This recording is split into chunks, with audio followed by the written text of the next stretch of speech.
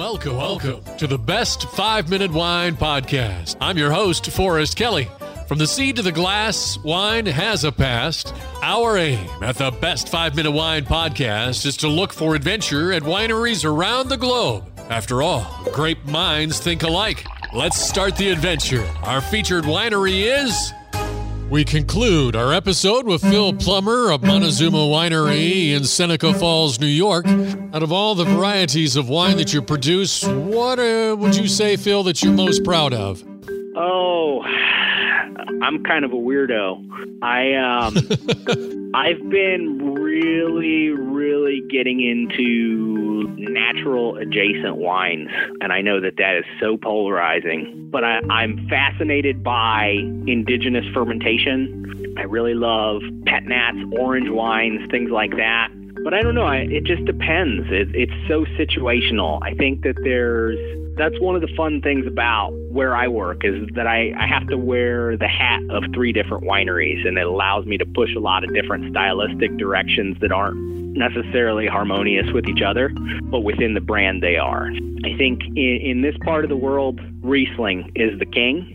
That's what we can do as well as anybody in the world. And I'm not being hyperbolic about that. I think you could stand Finger Lakes Riesling up against Mosel, against Alsace, against any of the major Riesling growing regions in the world, and they're going to come back as good as any of them. That's impressive. Yeah, I think it's borne out in the data. You definitely got, if you haven't had experience with them, you got to try them, because there's some magic here that allows us to produce these lean, food-friendly, bright, beautiful Rieslings. So I think if I had to pick one wine that I'm most proud of, it would be a Riesling that we made back in 2019. We had a farm that we were working with that was just outside the AVA on Lake Ontario. And that was the vineyard where I learned to make vineyard decisions. It was a family of apple growers that decided to grow grapes, something that they just wanted to try as a hobby. Found out they were actually really good grape growers, and they were very open to allowing me to kind of have my run of that farm. Anytime I wanted to be up there checking on the vines, I was welcome to do it. They followed my lead on picking decisions. Anything that I saw that was problematic was addressed right away, and that's where I learned to make all those decisions. Back in 2019, they made a family decision to get out of the grape business and get rid of their vines, and it was heartbreaking. But we took a lot of care with that vintage to make sure that all of our customers felt the heartbreak too, because we made just beautiful wines that now you can't get again. Since you don't grow your own vines and you're working with multiple growers, how much can you dictate in what they do? Can you actually suggest to them to do something that they don't necessarily want to do? I think the one that seems the most counterintuitive is sometimes you tell them to drop fruit, which for people that grow up growing fruit for the table is like not what they're wired to do.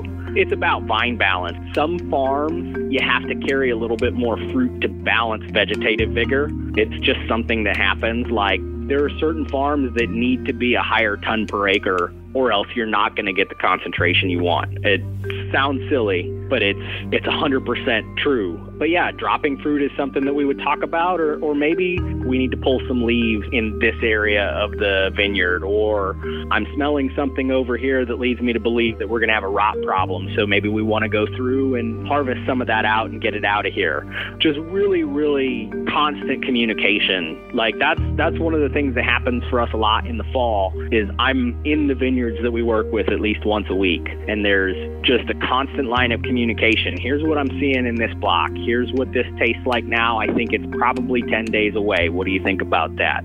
If you'd like to learn more about Montezuma Winery, the website, it's easy, MontezumaWinery.com. Also, Phil, one last thing I did notice checking out the website gallery. I like the wine slushy truck out front of the winery. If you're here and you want to taste single vineyard Rieslings and barrel reserve Cab Franc, we can do that for you. Or if you want to hang out outside and have a slushy, we can do that too. Thank you, Forrest. Thank you for listening. I'm Forrest Kelly.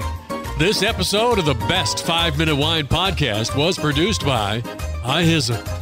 If you like the show, please tell your friends and pets and subscribe. Until next time, pour the wine and ponder your next adventure. Hi, before you go, we have exciting news. The Best 5-Minute Wine podcast has teamed with a breakthrough technology and added a new feature on our website that's bound to elevate your podcast experience. Here is where we need your help. Trying to remember something from an episode? Don't worry. Search for it, and we will find it for you. Have you ever thought you could just ask questions and chat about the episodes as if you were talking to me? Well, now you can. That's right. Our episodes are now interactive, and they're waiting to have a conversation with you.